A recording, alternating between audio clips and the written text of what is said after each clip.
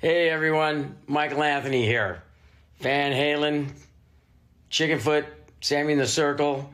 But anyway, you're listening to the only podcast that is dedicated to breaking down the entire Van Halen catalog one track at a time. And the podcast will rock. Ow! Hello, baby!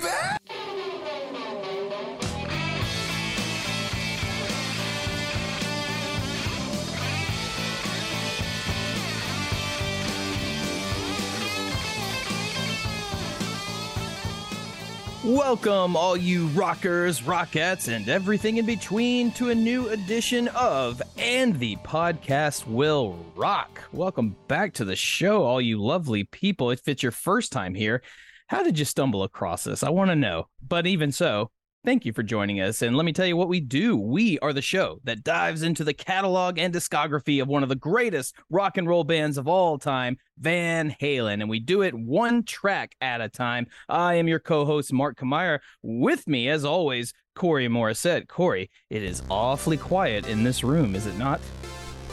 It is, so I thought I'd play a little music. I've been listening to nothing but Christmas music for 2 straight weeks, and I've just been looking forward to tonight. Yeah, because in my day job, I'm editing Christmas concerts, Christmas parades, all that kind of stuff. Nonstop Christmas music. I need a little Van Halen tonight. I know we've already covered this song, but I wanted to hear just a little bit of it here before we get rolling, if you'll indulge me. Oh, sure. And nothing gets me down. You got it tough. Yes, this is the David Lee Roth new version of Jump live at Henson Studios. Oh, baby, I know. Just how you feel. Oh, my Lord. Oh, wow. Got to roll with the punches. Get your punch real. Killing it, I'm telling you. Can't you see me standing here? I got my back against the wrecking machine. I ain't the worst that you said. Are you wondering why people aren't excited for David to jump on stage with Sammy, Joe Satriani, Michael Anthony, and Jason Bottom? Oh, might as well jump. Oh, boy. Oh, I don't wonder. Well, if you needed further proof as to, I mean, you know what that sounded like to me? That sounded like any everyday average Joe schmuck who decided I'm gonna do a karaoke recording of my favorite Van Halen song, "Jump," because I think I can hit the notes and I can pretend to be David Lee Roth for a little bit. That's what this sounded like. This sounded like somebody else doing a bad cover, and if it was anybody else, we could let it go and just be like, well, hey man, we're all doing our best out there, but good for you for being so bold as to record your karaoke track. But no, that was David Lee Roth himself. That is, that's bad. That is just, it's bad and it sucks. There it is. I'm gonna say it. So to all of you diehard David Lee Roth people out there, and I know you're still out there because you have been going out of your way to absolutely downvote every single Sammy song that we cover here, strictly, I think, specifically because it is not David Lee Roth. We play this song, we play this track, a recently re-recorded Jump, and I ask you this: do you feel good about that decision? Do you feel good about it? Is this what you wanted? Is this what we asked for? I didn't ask for this. Corey, did you ask for this? I didn't. No, I don't think anybody did, but he's Van Halen's in the news and it's not him, so he's got to put a song out there, right? I mean, that's just that is true. Goes, yeah. He is like, say what we have said many things about the man, but one thing we can credit him for: he knows what to do to keep himself relevant, even if it's not, in my opinion, the right move. He's making moves. And so, yeah, with Van Halen in the news, with all this stuff going on with Sammy and Mikey, getting together with this newly formed little quadruple. Yeah, he's got to make himself seem relevant so that people don't forget about him. I get it. It's fine. Speaking of relevancy, this is kind of a side shift, but you brought something to my attention. It was something that I kind of just overlooked earlier in the week, but you brought it to my attention, and it must be worth talking about. And I'm talking about a band not called Van Halen, but related somewhat, a little bit of Van Halen. We're talking about Kiss. Corey, what's going on with Kiss right now? Please tell the people. Yes, we will get to the Van Halen news a little bit later, but Kiss is making news. We have to talk about week. this. Yeah. So I saw Kiss a couple weeks ago. Fantastic show. And then Paul Stanley got really sick. Almost died, according to him. They had to cancel 3 shows, but they held their final show, Madison Square Garden, on Saturday night on pay-per-view. I'm a sucker. I ordered it. I figured I'm home alone on a Saturday. Everybody else is gone. I'm going to watch Kiss. And, Gene Simmons was performing with a kidney stone, which how he even did that, I have no idea. He said, like, halfway through, like, during the drum solo, he went to take a piss, and he got the stone, like, right to the end, but it wouldn't come out. So he did the whole show. I know, right? Like, just, it's so excruciating, you can't even think about. But he performed really, really well. Paul didn't sound so great, but he is coming off, almost dying and all. But they were teasing this big announcement. At the end of the show, there's going to be a big announcement about the future of Kiss. I thought I had this down pat. I thought this is what they're going to do. They're going to do a reality show, a la Rockstar in Excess, where they're going to audition a bunch of people. Mark Kamara, I'm sure, would audition to replace the band members of Kiss, put on the face paint, be the Spaceman, the Star Child, the Demon, and the Catman, and just keep going on the road. And Gene and Paul can sit at home and just collect checks while this younger group goes out. I would absolutely do that audition. Who wouldn't? I wouldn't get the gig. I guarantee it, because I just I don't think my voice fits that particular style for Kiss. I love Kiss, but I would unabashedly audition for it. I could see you playing lead guitar and singing "Shock Me" though, like taking the Ace Frehley role. I could see you doing that. Oh man, I could do "Shock Me." I know, right? Anyways, they decided not to go that route. Instead, they contracted Industrial Light and Magic to create digital avatars of themselves, a la what ABBA did last year. And they're going to tour these avatars around. So here I brought it up so everybody at home can see that. That's a shot of the avatars. There's the Tommy Thayer, not even Ace Frehley, it's Tommy Thayer, Paul Stanley, Gene Simmons, and Eric Singer as their digital avatars. So you're going to hear really old men still performing songs that they recorded in a motion capture booth wearing motion capture suits, and you're going to see animated Kiss members on screen. Presumably in a concert setting, to which kind of like the band Gorillaz, because they're they're animated, and when you go see them live, they're all kind of like they're up on a screen, or like they're 3-dimensional, like a la hologram, something like that. Yeah, something like that. So the question everyone's been asking is, who would pay to watch this? Like, look. We don't want to ask those questions because Kiss fans, I guarantee you, Kiss fans, like the hardcore Kiss fans. Look, people went in droves to the movie theater to watch a Taylor Swift concert and to watch a Beyonce show. Like, there's a Beyonce concert in the theaters right now, and it's doing stupidly well. As a matter of fact, it's I'm pretty sure the box office on that concert has surpassed 5 times what the latest Marvel movie did. So if that tells you anything, the diehard fans will absolutely pay for this. Scott asking already if Corey is free on Saturday night, he has time to start another podcast. You're damn right I do. I actually he's taking over the airwaves. I told you guys. You were warned. I record a little thing for Pot of Thunder. They've been inviting their listeners to record a little snippet to help them celebrate their 10-year anniversary. So I recorded one kind of on behalf of me and Mark, and I may have pitched 2 new podcasts in that message. Well, I don't want to ruin the surprise. If they if they don't play the message, I'll let everybody here know. But if they do, I think they're gold. But we won't talk. So about tune into Pot of Thunder for that. But that's right. Corey, how do you feel about this? They look like they went to ILM. Yeah. ILM, just to put that into perspective for you guys, in case you didn't know, ILM are the special effects people that are responsible for Star Wars, among many, many other things. Industrial Light and Magic is huge. And these avatars look like Mortal Kombat characters. They really do. And we saw them in motion after the concert. They did a little, because after every Kiss show, of course, after the encore, they play God Gave Rock and Roll to You, and that's just over the speakers. The band's not playing it, but they play over the speakers when you're leaving. But instead, they actually animated the Kiss avatars performing that, and it was just god awful. And I'm like, why? I would go pay to see musicians play Kiss music. I wouldn't pay as much as I paid to see actual Kiss, but I would. I don't understand. But I don't get it. So if they wanted to do like an animated movie that featured Kiss music that was playing in theaters, and I paid like $12 to go see it, and it had a story around it, that I could see.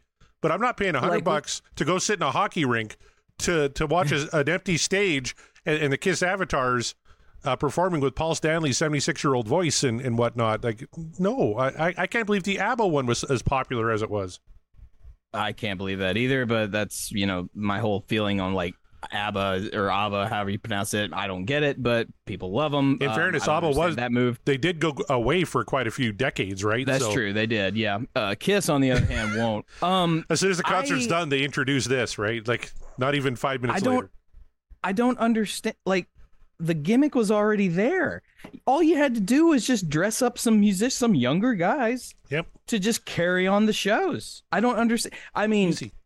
Look, we cannot underestimate the egos of these guys. I mean, we talked not that long ago about, or somebody was really had their ass real chafed about Sammy Hagar's one of his songs. I think it was "Can't Stop Loving You," and it went on about how like, oh, it's just servicing his own ego, and I hate the song. And I was like, okay, all right, you make it sound like no rock star ever has had an ego. Like, no, right. Only Sammy Hagar is like, his ego is unparalleled. Well, you might believe that, but then I would show you Exhibit A, which is this Kiss. I mean, I really don't understand the logic behind this. Yeah, it does. I did happen to see a little bit of the movements. I had the video on mute because I didn't want to hear it.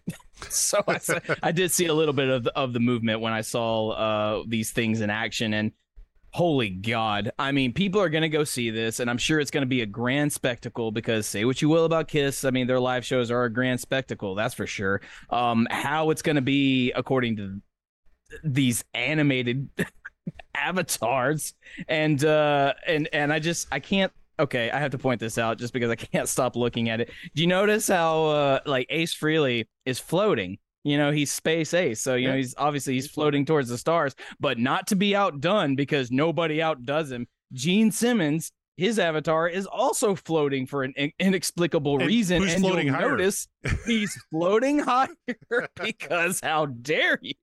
And I'm sorry, that's not. I guess that's technically not Ace, but he's dressed like Ace. Yeah, it's Tommy. It's Tommy. Okay. I don't. Whatever. I think. I'm not. Again, like I told you off air, I'm not shocked by this because the capitalistic mind of Gene Simmons and Kiss Co. know no bounds, and hats off to him. He's trying to keep the legacy going for as long as he possibly can until he's finally bit the dust. Yep. But I don't understand why this was the move. This is stupid. This is so stupid. Scott Monroe says this whole scheme is something I could see David Lee Roth doing, and that was going to be my question to you. What if they trotted out like Van Halen avatars? Like Alex doesn't want to play anymore. Eddie's unfortunately gone. David can't sing. What if they trotted out Van Halen avatars with a virtual Eddie and a virtual Alex and everything else, and David when he could sing and did a show? Like, like when it's Kiss, it's easy to say, yeah, fuck, I wouldn't do that. If it was Van Halen, you're almost like, well, geez, I never saw Van Halen live. They're still not live, but you wouldn't do it? Like, I still wouldn't do it. And like, because that'll be even sillier. Because at least with Kiss, they have the aesthetic of the outfits and the makeup, and they actually look like they could be, these fictional character things. That's their whole ordeal, right? Whereas if you do the same with Van Halen, they're just gonna like dudes that are animated, and this is like, why do I want to see that? No, I wouldn't pay money to see that. Let's put it that way. If someone bootlegs a show on like YouTube or something, yeah, I'll watch it, but I'm not gonna pay money to see that because it would be a lie. It would be like I'm not paying to go see a live Van Halen show because it's not Van Halen. It's literally not Van Halen. Like any way you splice it. So. As far as this Kiss thing goes, it's hubris to another level. I get why they want to stay. Yeah, I get why they want to stay relevant. I don't think this was the move. It should have been. They should have just. I like your idea. Just audition some dudes and like Blue Man Group. You got like Blue Man Group always they change drummers so many times, but you never know because they're all behind the blue makeup, and they all have a choreography. They all have to have like certain physical features so that they can look like the crazy blue aliens that they're personifying.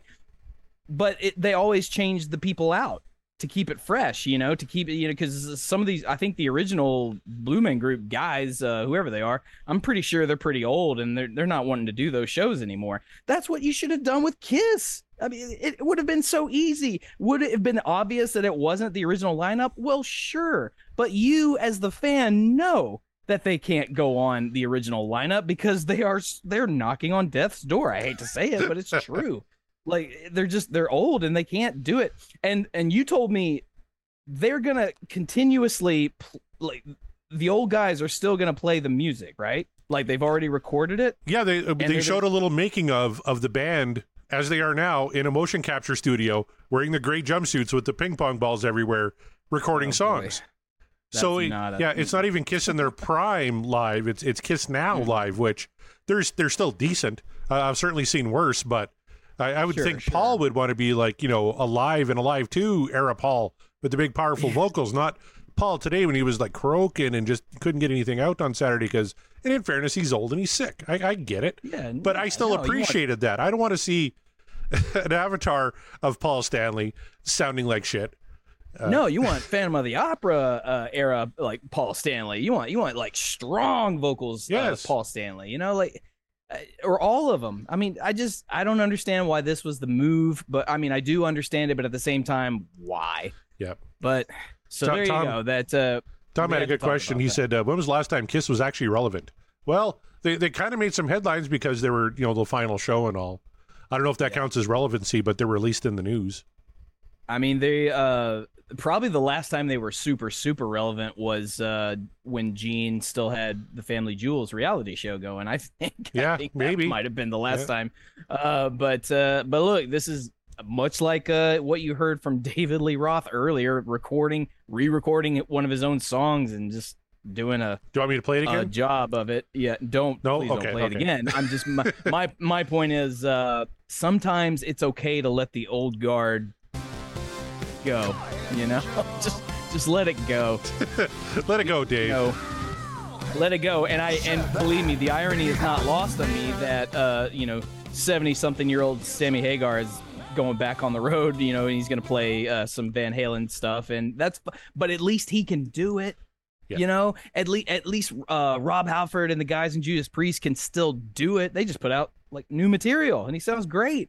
At least Bruce Dickinson and Iron Maiden can still do it. Bruce isn't sounding great like on the record these days, but he's still going out there and he's playing those live shows, and Maiden is a triumph. So I mean, like at least they can still do it.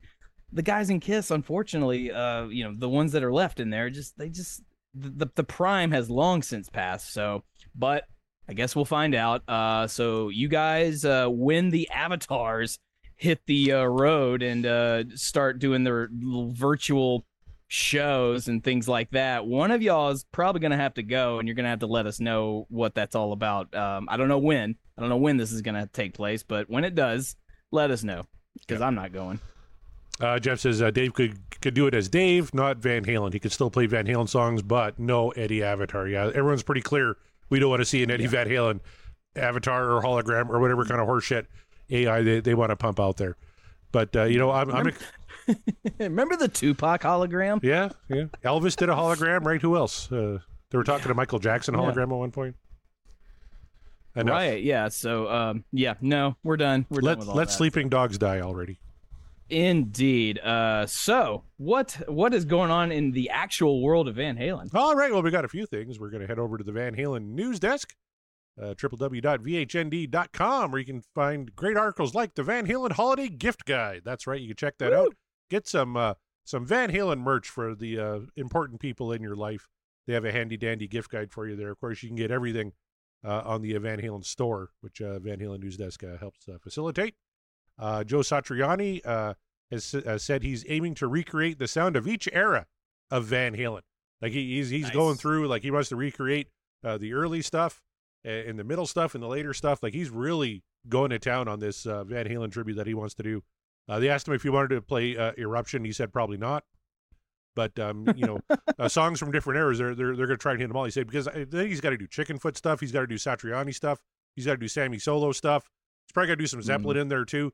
It's going to be a pretty varied set list. So I don't envy Joe Satriani. The guy's got his work cut out for him. That's for damn sure.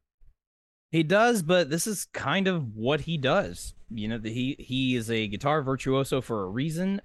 He signed up for this because he is enthusiastic and loves the music of Van Halen, and I mean, we all do. That's why we're here. But it just, I don't know, a little enthusiasm, a little excitement goes a very long way, especially when it's a guy like Satriani who has been doing this for a long time, and you think like, well, I bet nothing probably gets him stoked anymore. He's just kind of going through the motions. Maybe is he in a good mood? Sure, because he's getting paid to play guitar all the time, and that's great.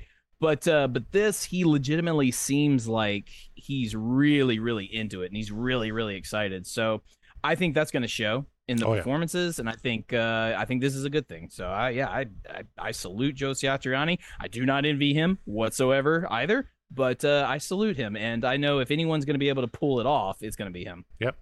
Scott put it out there was Ronnie James Dio hologram at one point. He said ELP. Wow. ELP was going to do holograms. Who's ELP? ELP? Yeah. Emerson, Lake and Palmer? Am I right? That's ELP. Probably. Emerson, Lake and Palmer.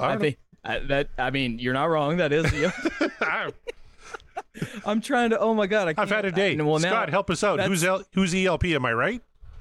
Well, that's who I'm imagining in my brain now. I can't think of anyone else. That's who it is. That's my headcanon now. It's Emerson, Lake and Palmer. Of Emerson, Lake and Palmer. Josh. Oh boy. Josh says I would love to hear Satriani through a non-master volume Marshall amp. Yeah, absolutely. Yeah. Well, could be. Well, he's I mean. Isn't he a strictly Marshall guy, or am I making that up? But if he's going to try and recreate all the different eras, right? He's going to have to go through PV, and then he's going to have to like. Oh, that's a good point. Fair point. Fair enough. All right. Then if that's the case, then he'll do it. Yep. Nothing from Haskin. He used to be a Blue Band group. Fun fact, actually. So. Yeah. Well. He got kicked out. Is that because, why you're bald, Scott? It is, and he got kicked out because of all the full frontal nudity. But he had a great time in Blue Man Group. Back to the Van Halen news desk real quick. There's a good article here. George Lynch recalls some early Van Halen memories. You want to check that out? Neil Zaslow, sorry, I can't say that name. Had an interview. Lazor. Yeah. Lazor. Yeah. An interview with George Lynch. That was pretty cool. Mammoth has announced a second set of headlining dates, including Indianapolis for our friend Kelsey. And there's a Nashville date in there, too. Yes, there is. Fortunately, you're not going to get Nita Strauss. You're going to get Canadian instrumental progressive metal band Intervals, because they're opening the second leg.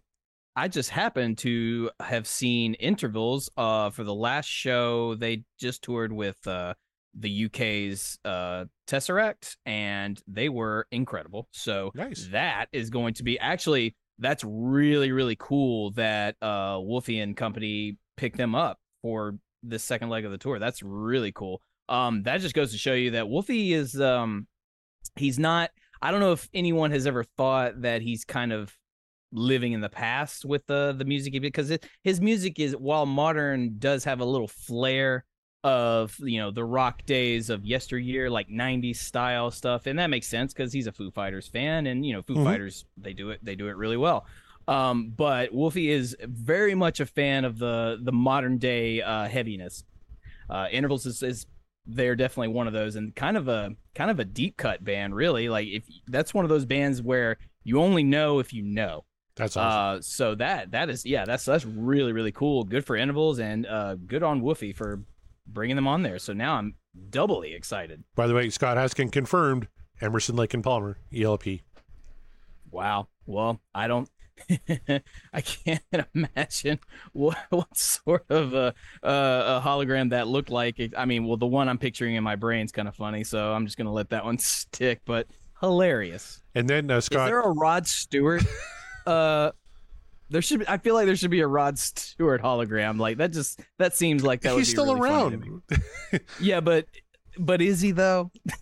He just did a string of shows. He was in Saskatoon this past summer. But Scott Haskin. That's just me being a dick. He also wanted to point out that for the record, he started the nudity. Not his fault. It wasn't accepted. So yeah, he thought it was Blue Balls Group. That's and, right. You know, I get it. I understand the mistake. Yeah, you gotta be king of the Blue Balls is Scott Haskin. Yeah. One more. We got director. There's a film director that said Mean Street would be perfect for a horror movie song, which I believe we talked about when we covered Mean Street. But, I think we did. Yeah. Yeah. Directed by William Brent Bell, who did movies like The Boy, Orphan, First Kill, Stay Alive, The Devil Inside, Brahms, The Boy 2. He's an avid Van Halen fan, and Darren Paltrowitz, our good friend from the DLR cast, did an interview with him, and he talked about Mean Street being really well suited for a horror movie. So I thought that was kind of cool. He definitely, you can tell from those movies. I've seen, I think, at least one from that list that that we just show, and that director, at the very least, is certainly a horror film buff. You know, you can find the influences. So that is really, really cool. That Scott Monroe wants to incorporate Mean Street. That's awesome. And Scott says Sunday Afternoon would be a better horror movie. Yep, totally. Yeah. Quite the convo in the chat. Jeff Brewer was asking Scott Haskin, was everything blue? Scott Haskin in all caps, everything. And then Josh, you have to you got to commit. Obligated. Yeah. And Josh is saying, no one please manifest a Coldplay hologram. Amen. I agree 100%. What's wrong with Coldplay? Tons, but we're not going to get into that here tonight. Finally, Michael Anthony is going to take part in an upcoming rock and roll fantasy camp. That was just actually added to the Van Halen News Desk as we were chatting here. So where's that rock and roll fantasy camp? Where That'd is be it? a lot of fun. Go. Los Angeles, March 14th through the 17th in L.A. You get the jam with Michael Anthony, Warren DeMartini of Rat, Tommy Aldridge of Whitesnake, and Ozzy Osbourne fame. Camp guests also get to be part of a live performance with Sebastian Bach. There you go. Is there an age limit? Because I want to go to fantasy camp. Tell you what, the camp is open to everyone, regardless of your musical skill level. So that helps Scott Haskin. Whether you're a beginner picking up the guitar for the first time or an advanced musician like Mark looking to refine your skills, this camp offers an unparalleled opportunity to learn from the best in the business. There you go. Well, let me just go ahead and say this, and I'll put it on the airwaves. And my dear, my love, my darling, if you're listening to this later, I'm going to need you to make sure to bail me out of jail in Los Angeles, because I'm pretty sure Sebastian Bach and I will fight. But it'll be fun, though. What do you got against Sebastian, other than he's kind of an asshole? Nothing at all. He's a great singer, though.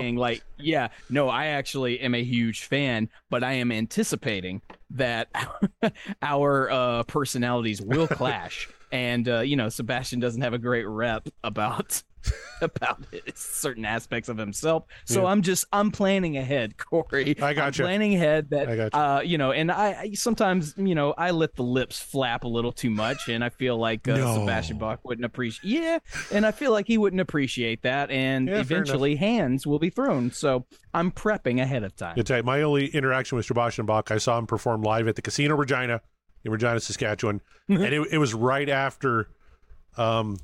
It wasn't Dimebag. I can't remember. Somebody had just passed away, and he was really upset. But he went through with the show, and his solo band is great. He was in great voice and just a really personal guy to the crowd.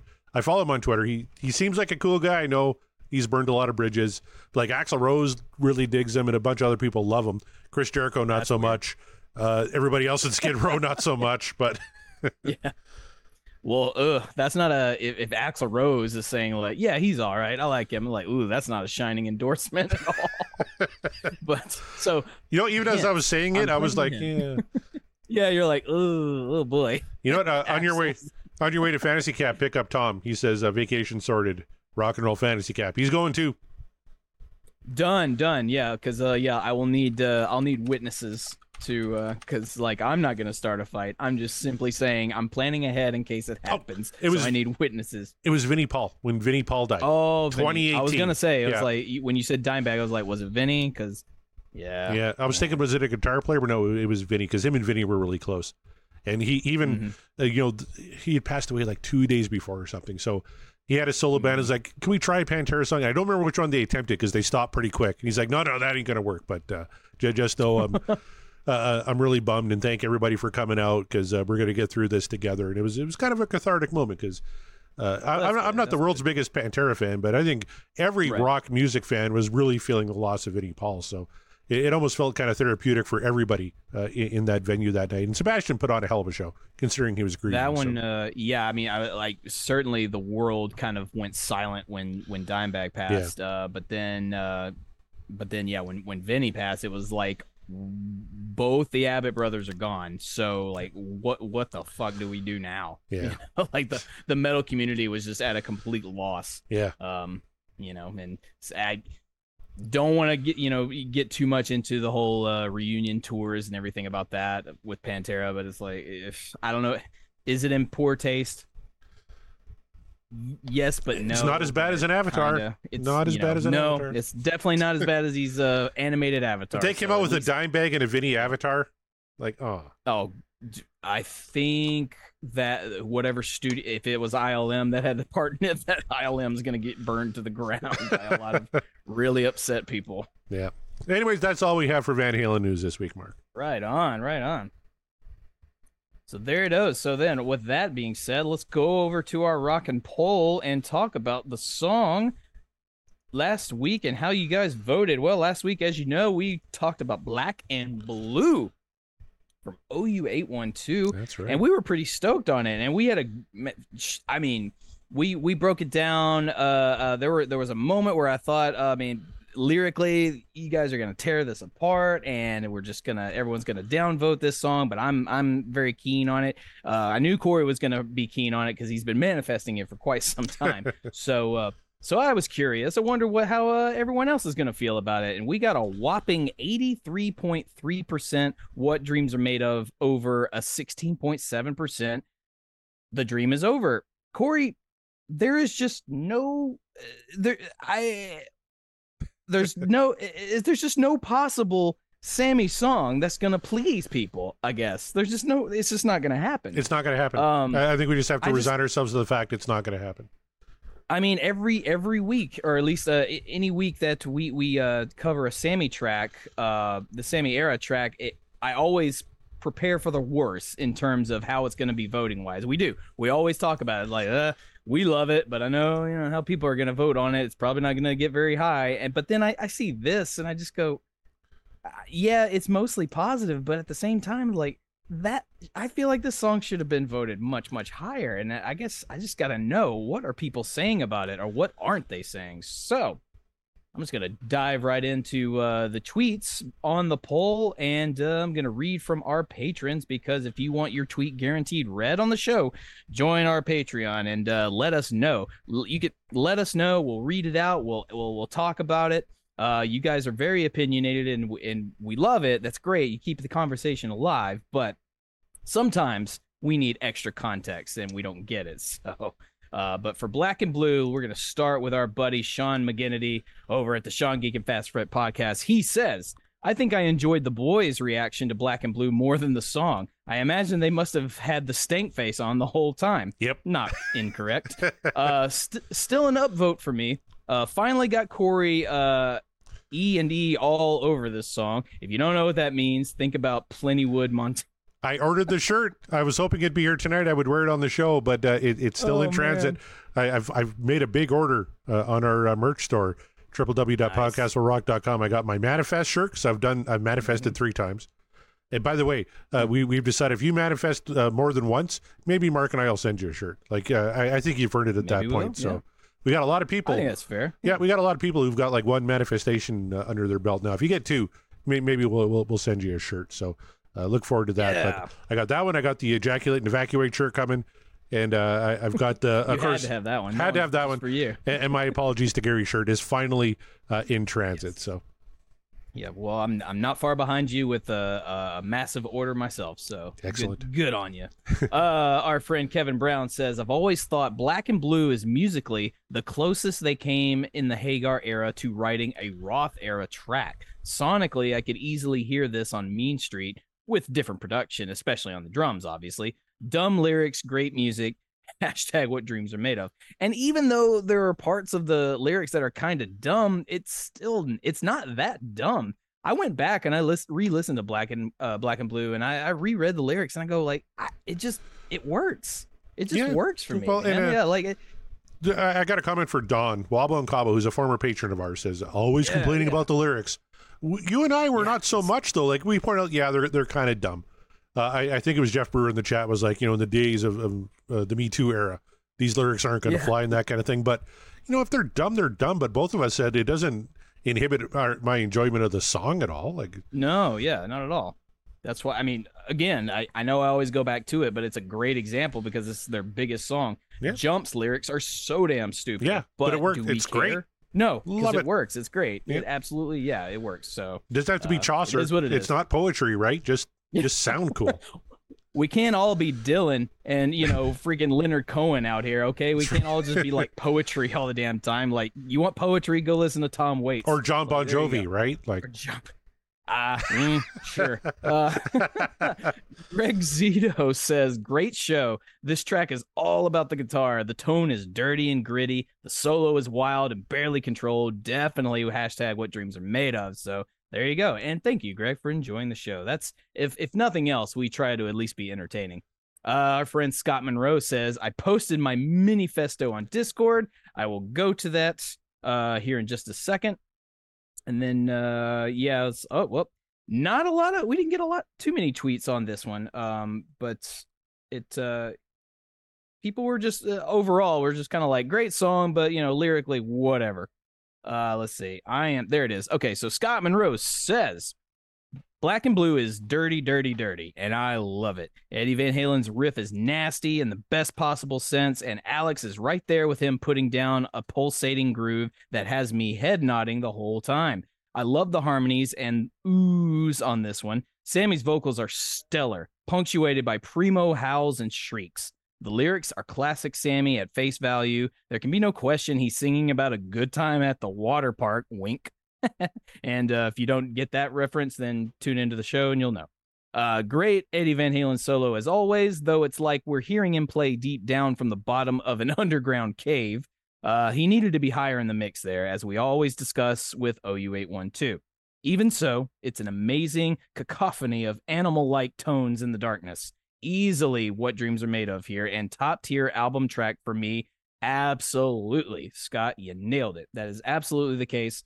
Like lyrics aside, I mean, and sometimes, and I know I'm trying not to be too hypocritical because we have covered songs where I've thought the lyrics were so bad that I couldn't upvote it. Usually that doesn't happen until we get to Van Halen 3 territory, but it is what it is.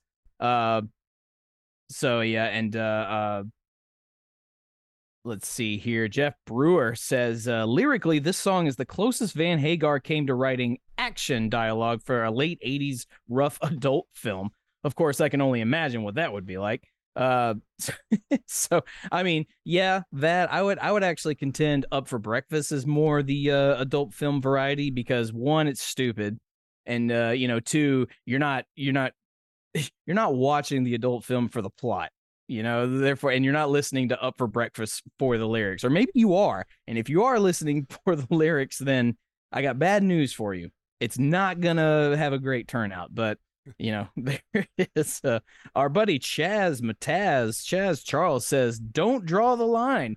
The fucking lyrics and the way they are delivered are Van fucking Halen. The wetter, the better, boys. The whole fucking song rocks. Amen. And he gave a whole bunch of emojis. So look at that. Even Chaz Mataz couldn't be swayed by the lyrics. He's all in. And then Jeff Brewer finally concludes with bottom line, great music and great vocals, all while lyrically Sam is treading water in a sea of I won't say that word. It's like a sea of sexuality and bad poetry. So there you go. That's a line from Spinal Tap, so that's okay. Yes, it's true, but I'm still not going to say the word. I don't blame you. So, sorry, Jeff, I can't. So there you go. And then let's see. I'll go ahead. Tom Rombrusser said he was just commenting on Scott Monroe's manifesto, saying he's a magnificent bastard for suggesting this one. I tend to block out Sammy's lyrics on this one, fully enjoying the guitar tones and vocal harmonies. I love the live solo, as you can hear Mike keeping that groove going and Al's skin pounding, keeping it all together. Insert wish it all sounded better comment here. Hashtag what dreams are made of. I know. And we're never going to stop. We're never going to rest until we get that remixed and remastered OU812 because it fucking deserves it. It absolutely deserves it. But there you have it, man. And without further ado, you know what it's time for now? It's time for our other favorite thing of the show besides listening to the song. It's right before it's the raise your glasses. There it is. Take a drink with me. Manifestation time. Tell you what, we got some good ones on the Discord server. Let's go through those first. Scott Monroe wants to hear When It's Love. That would finish off OU812, so that's a gooder. Josh wants to hear Josephina put Van Halen 3 to bed. That'd be all right, too. Like, if we can finish off an album this week or next week, then, maybe we'll do like a New Year's ranking show for that. So, Ooh, yeah. Maybe so. Yeah. Chaz wants to hear They're Spanked. approaching. Yep. Yeah, of course. Of course. Jeff wants to hear anything but When It's Love, Josephina, and Spanked. He wants to go with Summer Nights. He's not ready to finish off an album, I guess. Tom is with Josh. He wants to hear Josephina or House of Pain. Knock off 1984. We're very close to knocking off a few That's albums true. here. We're very close. Yeah. Yep. Michael Griffith wants The Trouble with Never. And Michael, who was on last week's show, the other Michael, we had Michael squared last week. The opening to Dance the Night Away Tonight would be awesome. There you go. We're just going to play the opening. Forget the rest of the song. Just the opening, yeah. Just that cowbell. Yeah. Hey, look, I'd be cool with that, but then I would just want to listen to the rest of it. So. Yep. Noted nudist Scott Haskin also wants to hear Spanked. Not shocking because he spent so much on fucking spank lines back in the 90s. Like, he was just constant. That's why he's got the carpal tunnel so bad. They never said specifically what he had to do to, be percussive in the Blue Man group. So, like the rules weren't clear. That's true. So he can be forgiven. Oh my God. I'm laughing at the title you gave. What title did I give him? So, he's notable nudist, I think was just. He has that on his business cards. I can't even take credit for that. I love it. That tickled me in a very, very nice way. So, well, thank you for that. Yeah, let Christy handle that from that on. Don't go to Scott Haskin for your tickling, because I didn't say it tickled my pickle. That's for something else entirely. So, but that's not the show. Stay away from Vegas. The show here is, we already covered up for breakfast in black and blue. We're good. So, there you go. We're just. What do you want to manifest tonight, Corey? Well, it's just you and I for the first time in a long time.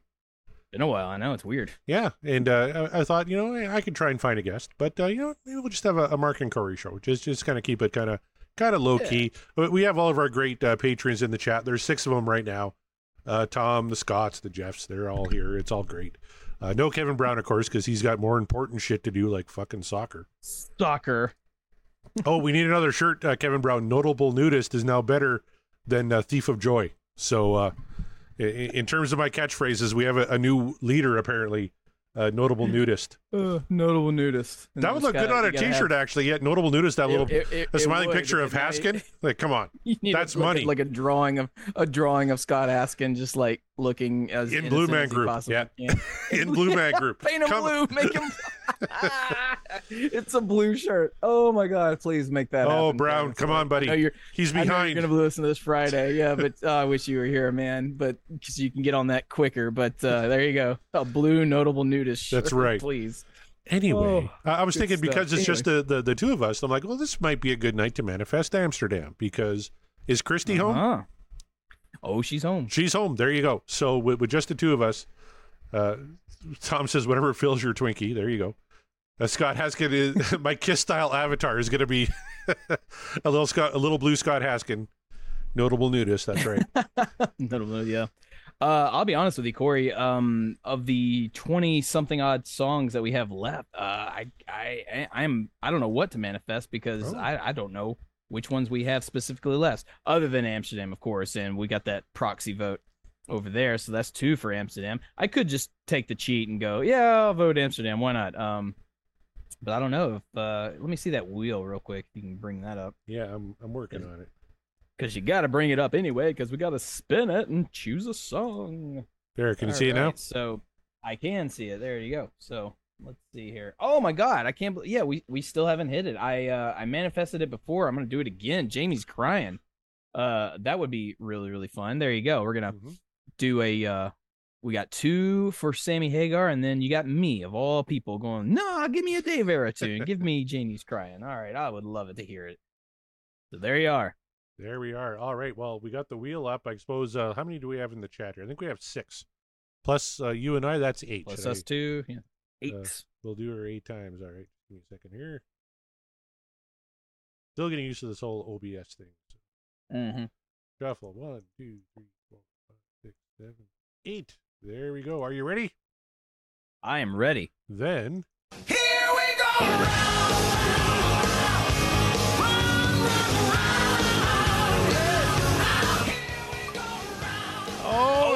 No, we're so close. But we're going back to balance. It's time for Feelin. Oh, man, we were so close to Humans Being, everybody.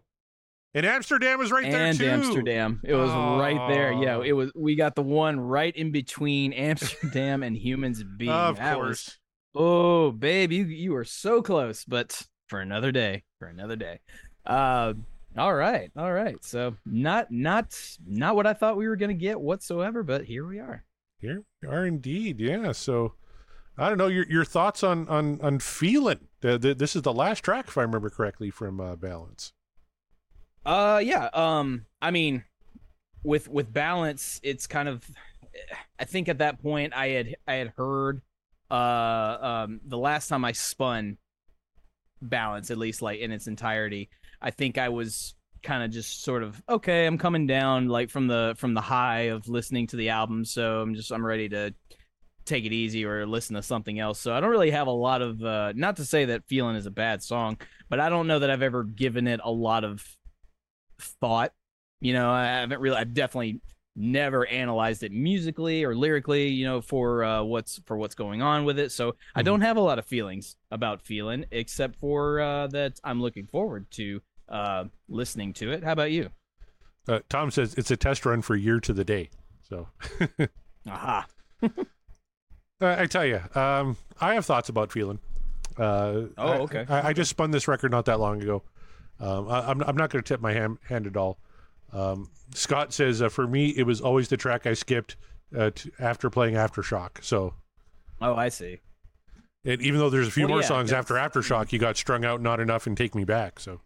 Yeah. So like maybe that had something to do with it. Maybe I was kind of the energy had been expelled, and so like when Feelin came around, it was just sort of like, all right, whatever. I'm done. Mm-hmm. But I don't know. I might have a different feeling on it listening to it now. Yeah, I don't know a ton about this song, like for inside info or anything. Sure. Yeah. Obviously, we're going to be listening to the new remaster of it, so yes. It should sound a little better, but I don't have any like interesting tidbits or anything from Feelin. I don't have my copy of the Van Halen Encyclopedia in front of me tonight because I'm dumb and I'm not very not very prepared for a podcast. None of our experts are on the call with us right now, so that's right. Unless you guys in the chat are more of the experts, because may I add, because sometimes I forget, and shame on me, Corey and I are not rock historians, and we're not experts on the band Van Halen. Oh, we're not. No, dude. Why are we doing a podcast then? Fans. Jeez. Because we're just qualified? fans. We're not. No, we are completely unqualified to do it. But that's not going to stop us from talking about it. Fuck no. When did that ever stop us to talk about anything? Never. Crying out loud. Exactly. All right. Let's check out the 2023 remaster, the final track of the Sammy Hagar era of Van Halen. This is Feelin.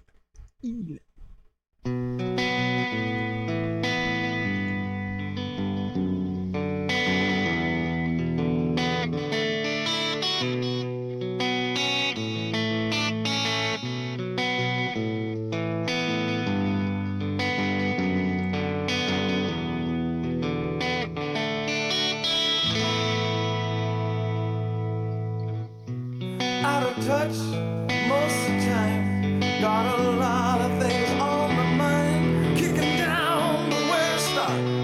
It's the hardest thing. Oh, right, Mark, we're a little slow starting here. Maybe it almost kind of sounds like they're not giving their all. It's like it feels like a decompression. It's like, all right, we're coming to the end here, so we're just kind of taking it easy a little bit. And yet, even with Eddie sort of finger picking this progression, there's still like a little bit, and maybe it's just because he's got his overdrive distortion on there, but it still feels like it's got some edge to it. Mm-hmm. Almost maybe like a warning, so to speak, where it's just we might be slowing it down for a second, but don't get too comfortable because it's like gonna blow you away later. Like maybe that's the energy he's trying to convey with this opener. I like it though. I like the arrangement of the chords that he's picking out. It's very cool. Now, for an album closer, do you prefer like an all-out balls rocker? Do you prefer like a slower, more introspective song, especially an album like Balance? How would you end an album like Balance? See, that's what I was going to say. It depends on the album. It depends on the vibe of the album, the flow. If it's a band, like if it's let's say it's Van Halen 1, where it's like every track's a banger. Most of them are just like fast paced. They're going. Like even the ones that are a little bit slower aren't real. They're still rocking pretty hard. Mm-hmm. I would expect a grand finale out of that. You know what I mean? And I think Van Halen 1 ends pretty damn well. Oh shit. For Balance on fire. Come on. Yeah, exactly. But so you get my point. Yeah. I mean, but for Balance, I guess it's kind of, it's weird. I don't want to say that you balance out, so to speak, with the the heavy hitters, and then you're slowed down sort of melodical things. But for Balance, I guess just the way it progresses, I might have expected something slower, but something that builds and builds and builds into something like pretty incredible, pretty monstrous. So so far, if you're listening to this for the first time, so far it's like okay, so they're gonna take it easy for a minute. Maybe they're gonna build. Maybe they're gonna give us some explosion at the end, or maybe they don't. That's kind of the guessing game. I would expect this song. I mean, this is probably the best of any of the songs on the album to end with. Well, and compared to the other Sammy closers, let's think 5150 ended with Inside, which was a miss for both of us. OU812, the vinyl version anyway, ended with Sucker and a Three-Piece. Not the best song on that record, but a good up-tempo one. For Unlawful, was that Top of the World? Finish that one off? Mm-hmm. Yep, so which is like a perfect closer for that record. Yeah, that's an absolute clear. So that's the one where it's like, okay, we missed the mark a couple times. How do we rectify that? It wouldn't shock me if Top of the World was written ahead of time with the knowledge that this is what we're gonna end the album with, just so that they knew. But yeah, you're right. Now that you put it into perspective, like, oh wow, no, they don't close very well, except for that one time. So maybe it's possible. And again, we're not experts, so we can't say for certain. Maybe it's possible they just ran out of steam, but they had to close it with something. And we get what we get. The band was at odds during this period, right? They were getting very disenfranchised with Sammy at this point. So, all right, let's keep going. Grow along, shave it off. Life is hard, never soft. I need a change, I need it quick before it makes me sick. That's telling. That's what's on my mind.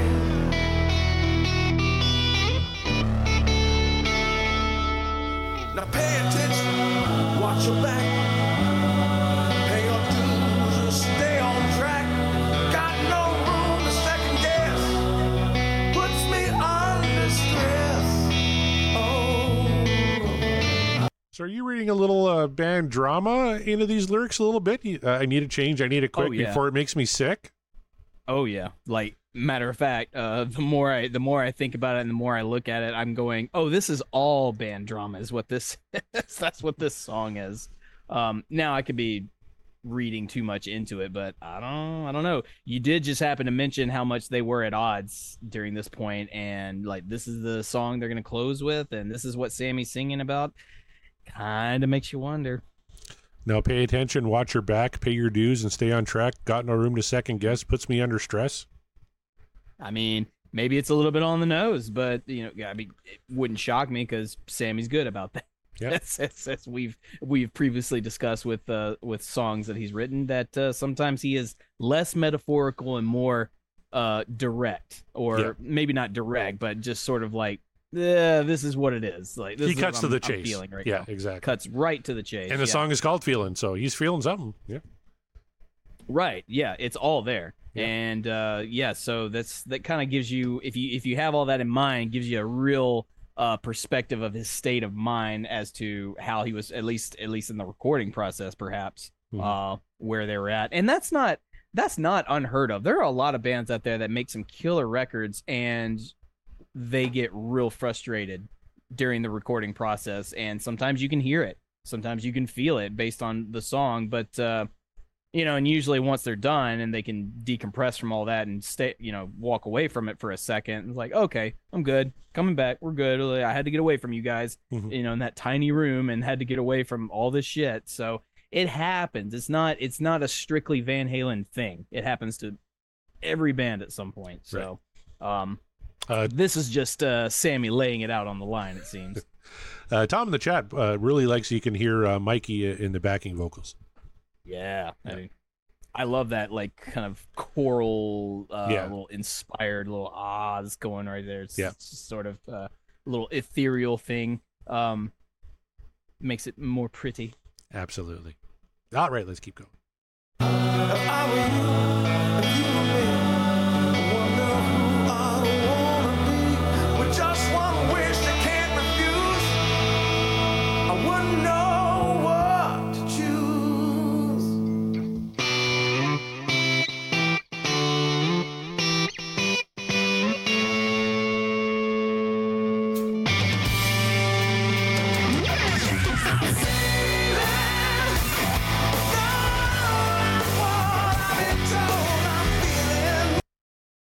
What a transition that was. No kidding, eh? Like, it's almost as if the boys caught wind of what Sammy's saying. It was like, oh shit, no, this is a bummer. We gotta like spice it up a little bit. And you can almost hear it in Eddie's playing, where he just kind of just like, it feels like he just sort of slaps the strings and like, all right, here we go. I'm gonna waken you all up, whatever, and then keeping the vibe though. They're still keeping the vibe, so it's not straying too far away from the structure of the song, but it's a shift. It's a very obvious shift, and I find that really funny. Feeling. No, I don't like what I've been told. I'm feeling. Again, that could be a little inside baseball, but Tom points out at the time you didn't know the band were mad at each other, so when you listen, it's more universal. Now with the hindsight, with the benefit of hindsight, you can read it more into those lyrics. At the time, not so much. And then Scott Monroe, who's just the genius of our chat always, pointed out that it hadn't occurred to him, but the choir-like backing vocals juxtaposed nicely with the monk chant on the opener, Seventh Seal. So you got a little bookend there, right? Nice. Yeah, that's Scott Monroe. I tell you, he should be doing a podcast on Van Halen. He really should. He's coming for my job. That's exactly what I think he's doing. No, he's coming for my job. Scott. He can have it too. I got too many buttons to push nowadays. I'm getting confused. But Scott will be your new herald if you are the Galactus of the podcasting galaxy. He'll be my Silver Surfer. Your herald. Gotcha. Yeah, he's your Silver Surfer. There you go, Scott the Silver Surfer Monroe. Love it. All right, let's keep going. Give me that.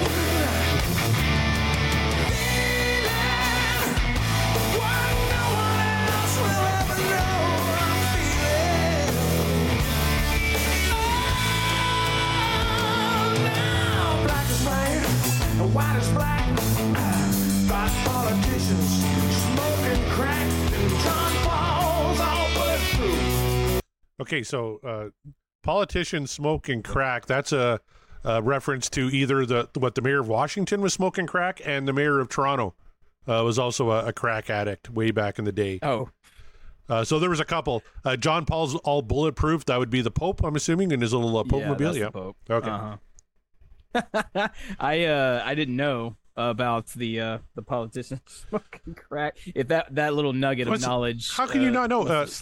Was his name Marion Barry? Some American checked me on. I think it was Marion Barry was the mayor of Washington, and got caught smoking crack, and then the mayor of Toronto also. Well, I wouldn't have known about the mayor of Toronto because that's Toronto. I don't know Canadian news. Oh, but he was he became famous because he was really unhinged and and kind of crazy. Enough. Yeah, he made a lot of late night monologues. Let me put it that way. Oh, I see. Maybe so. Well, I guess that stuff just went right over my head. Because, Al Ford, not Al Ford. I can't remember his name. His brother Doug Ford is the current premier of Ontario. So he'd be like the governor of a state. He's the premier of the province. Keep an eye on that guy then. Keep it key and make sure his nose is clean, so to speak. Yep.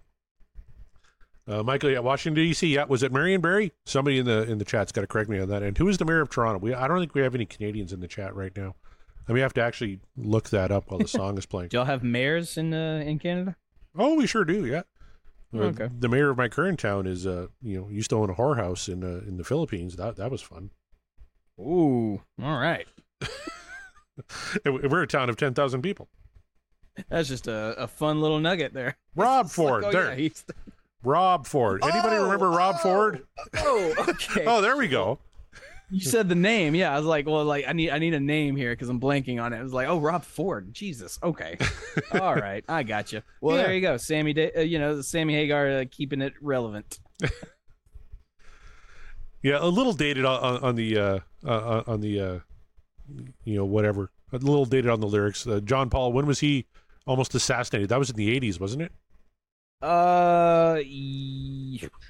I think so. Yeah, I think it was the 80s. Right. Yeah, I'm not a big Catholic or anything, but Scott. So it was. Scott Everett says I am correct on Marion Barry. Yeah, it wasn't too far removed from this time period. Well, we're the 90s for balance, right? And yeah. 80s for exactly. Yeah, Rob Ford, Marion Barry, I think are more timely, but. Yeah. Yes, I agree. Yeah.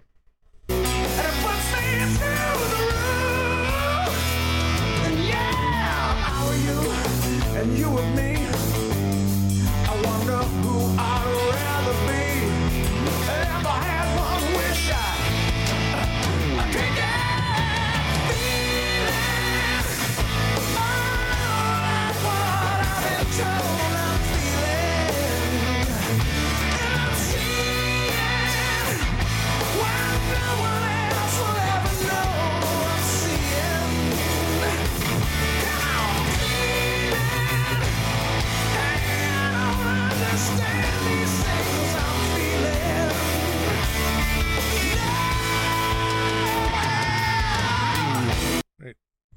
Before we get into the next section here, I don't know what you're feeling, but I'm feeling like this is kind of like stock. Like it's kind of paint by numbers. We need a song to kind of finish off the album. There's really nothing that anyone in the band is really doing at this point to elevate this to be something more than it is. And we talk about this a lot of time on the Aerosmith show, where everyone's just going through the motions. And like, we're going to put out a ballad because people like ballads, and we're the ballad band. And they're just going through the motions, and it's just kind of stock, and it just feels like it's there. And that's almost what this kind of feels like. You don't get cool little Eddie moments or cool little Alex moments, really, or cool little Mikey moments that kind of elevate it and make this a really cool Van Halen tune. It sounds like it'd be something off a Sammy Hagar solo record, which isn't a bad thing, because he's made a lot of great solo records. But I don't know, I'm kind of wanting a little bit more out of this. How about you? It feels like it's I think maybe we were onto something when we feel like this is the album closer. They are at odds, like Sammy and the guys are kind of at odds, and he's written this song. I think they're just exhausted. I think they're kind of tired of one another for a little while. Definitely the issues that Sammy is having with the brothers are pretty apparent, and I think maybe even the brothers themselves are kind of burnt out at this point, where they're just like, I don't, whatever, we got one track left to do, sure, here you go, we'll just do some simple bullshit. And they're not going to make it so simple bullshit that it, sounds like crap, just absolute, just dog shit. But I mean, they're not trying their hardest is I think what I'm trying to say here. They're not going out of their way to make some sort of big musical statement of like, that's how you cap off a record, bro. It's like, no, they're just like, all right, this is what we got.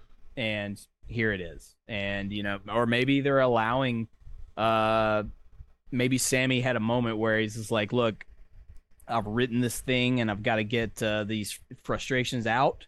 So let me just do it. And maybe the guys are like, fine, whatever, say what you want. We'll put some music to it.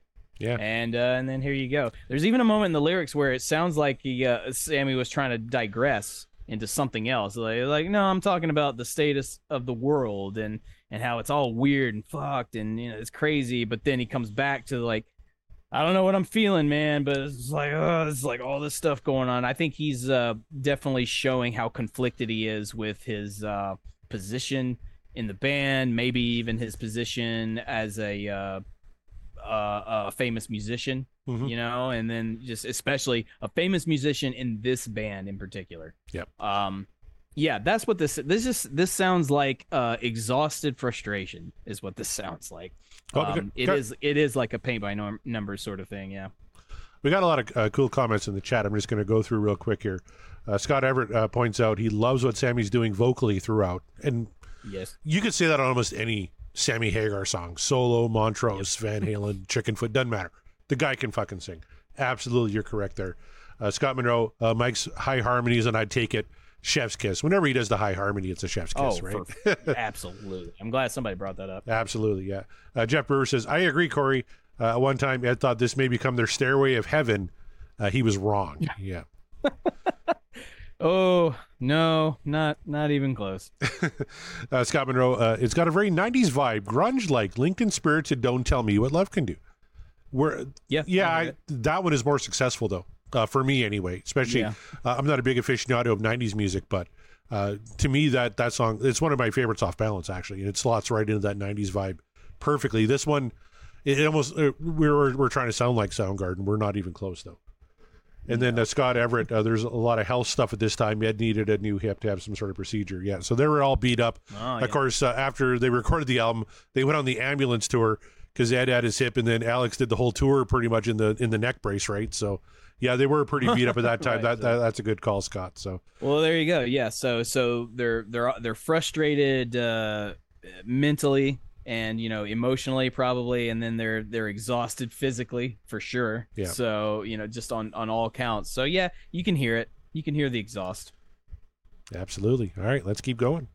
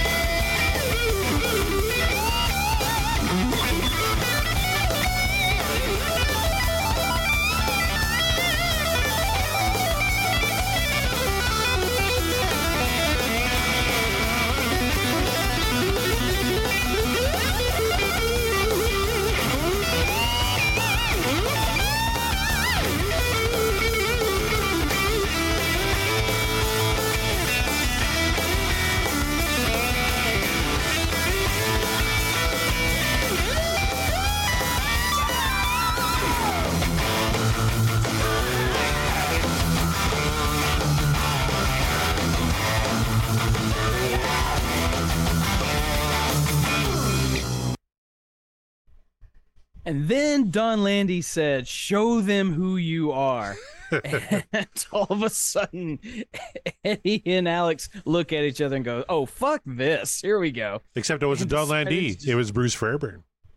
Oh, yeah, that's my bad. My correction. There you go. Yeah, I correct myself. Bruce Fairbairn, show them who you are, because, like, holy shit. And then all of a sudden, you talk about a shift in tone. A tonal shift to like a vibe tone, not like literally the guitar tone, but just that too. But just a vibe tonal shift all of a sudden. Like, oh right, we're Van Halen. We're not gonna end this shit on some sappy existential retrospective shit. Like, we're tired, yes, and we're frustrated with shit, but also we're Van Halen. So here you go. Let us show you. Like, Alex start us off and just with those rolls, and then Eddie coming in with that like very sick solo. Like, holy God. I'm gonna be honest, I completely forgot this section. I completely forgot about this section. So that was a wow, what the fuck. Like, if I was listening to Van Halen for the first time ever, or for the first time in a long time, and then I was listening to this song, that happened, I would go, what the fuck just happened? What was that? Who is this band? Like, where did that come from? And as cool as it was, does it fit what the song is, though? Like, up to that point, right? Had the whole song been this, or at least had some sort of, thread before and after this, I could see, but this just kind of comes out of left field. It's cool as fuck, but does it justify what we heard before this? I don't know. That is the question. Let's go back to the chat. Scott Monroe says, best part of the song here, Berserker mode. Fucking right. Yeah. Mode. That's exactly what that is. Tom, whoa, I can hear the bass under the solo. When was the last time you could do that right? It sounded great. Yeah. That is true. He even said it's almost distracting. Yeah, because you're like, oh my God, I can hear Mikey. What the hell? Like, am I supposed to? I feel naughty. Yeah. Michael Triplett says, not a top-ranked track on this album, but there is a flow. And that's where I'm not sure if there is, because we kind of had this introspective feeling song and then into Berserker mode. And it's like, if there was a better transition there, maybe, but I don't know. Josh. Well, I mean, I will agree there is a flow to the song, but definitely this particular shift kind of throws a wrench into that. Yeah. Yeah. Josh says the conflict Sammy had with Ray Daniels played a role, I'm sure, which, if you know the band's history, absolutely. And then Scott Everett, well, that escalated quickly. And then back to reality, which we're kind of coming back into now with the song. Yeah. Oh. Yeah. I tell you. So, a nice, honestly, is kind of a nice respite, because, the flow of the song was kind of, as you said, was paint by numbers, kind of not really contributing anything new or substantial. And then all of a sudden, someone flipped the switch, and here they are. But then, apparently, they come back. It's like just a little taste. To put it in movie terms, Mark, you're a movie fan. I'm a movie fan. If you're sitting down to watch like 3 hours of Martin Scorsese's silence, very slow moving and plotting, then all of a sudden a Fast and Furious movie kicked in halfway through, you're like, oh my God, what the fuck is this? Then you go back to silence. That's kind of what it feels like. It'd be like, oh man, like Marty, I applaud your boldness in this really weird transition in the second act, but oh man, couldn't we stay on that for a little bit? Like, no? Oh, all right. All right, let's keep going.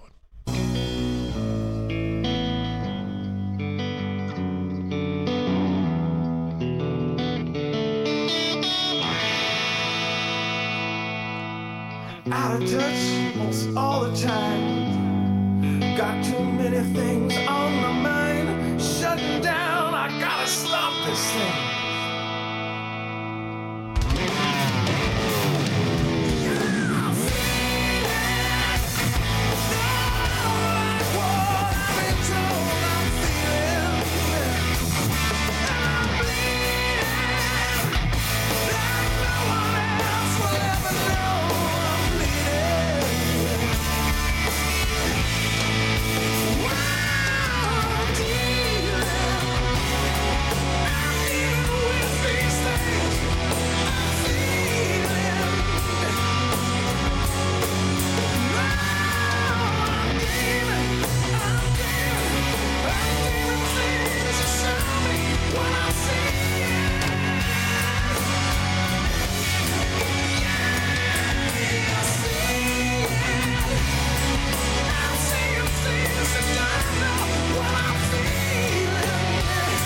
Seeing things and I don't know what I'm feeling. Yeah. You can certainly read something into those lyrics if you wanted to. I think it's there. We've established that Sammy is he's an on the nose writer. I think he's kind of just laying it all out there for us where he's at right now, in that current, or where he's at in this current state of mind, doing this. And maybe it also kind of a commentary on the song itself, where it's just like, I like what we're doing. I'm feeling a particular way, although I'm not quite sure what it is I'm feeling, because this arrangement is we were going a particular way, and then we have like this little weird middle section, and I don't know what I'm feeling right now. But no, I think it's more on the nose than that. But yeah, we could be wrong. He could be literally just talking about the status of the world where he was at the time. And he's not even talking about the band. I don't think that's true, but you could look at it that way. I don't know what I'm feeling listening to it. Like the song is kind of dyslexic. Yeah. There's elements that really work, and there's some that don't. So I don't know what the fuck I'm feeling. You don't know where you're going with it. We're almost done with it as well. So it's interesting. It'll be interesting to see where you land. Let's finish this one off.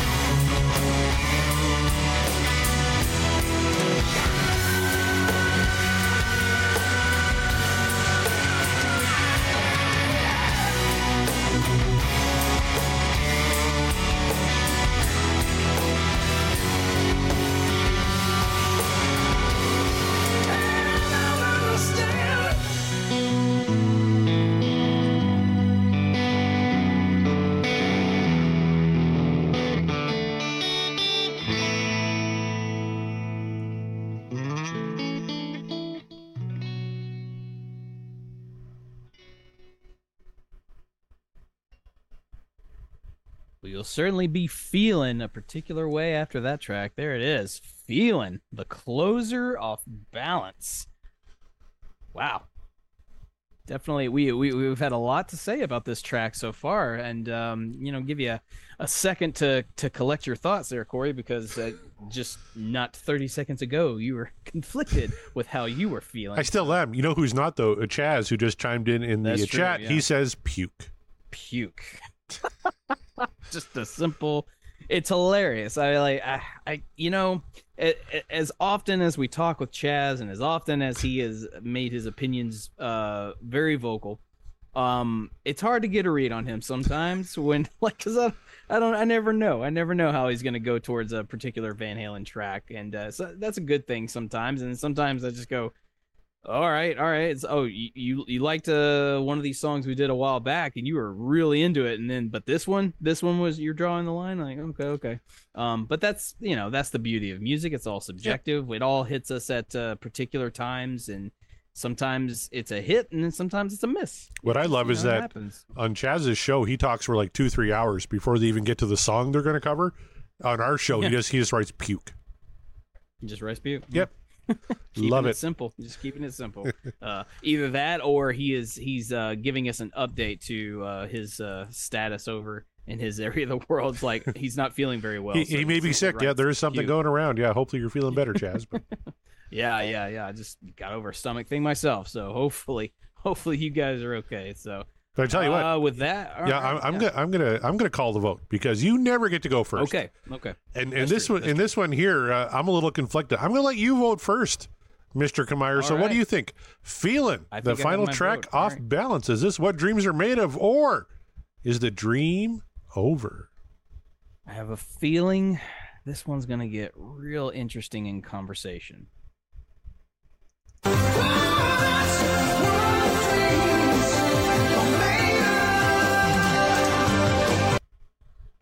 Here's the thing.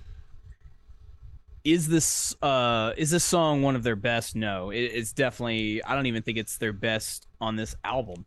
No, I mean, not by a long shot. However, there is something to be said about the sort of the calm, steady storm of Van Halen. You know what I mean? Like sometimes, they can be balls to the wall, rocking out the entire time, and then sometimes they can be all melodic, ethereal, and pretty, and with your power ballads, and you know what you're gonna get. This is a track. If you hadn't heard it, you just weren't sure what you were gonna get, because that the whole vibe starts one way, and then as we talked about, it's like it might have hurt the song more than help it, with the sudden shift in tone of the vibe with the solo by Eddie.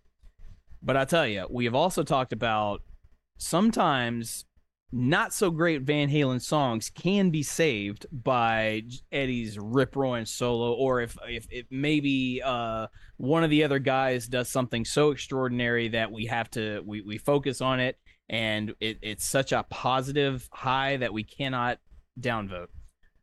I gotta tell you something.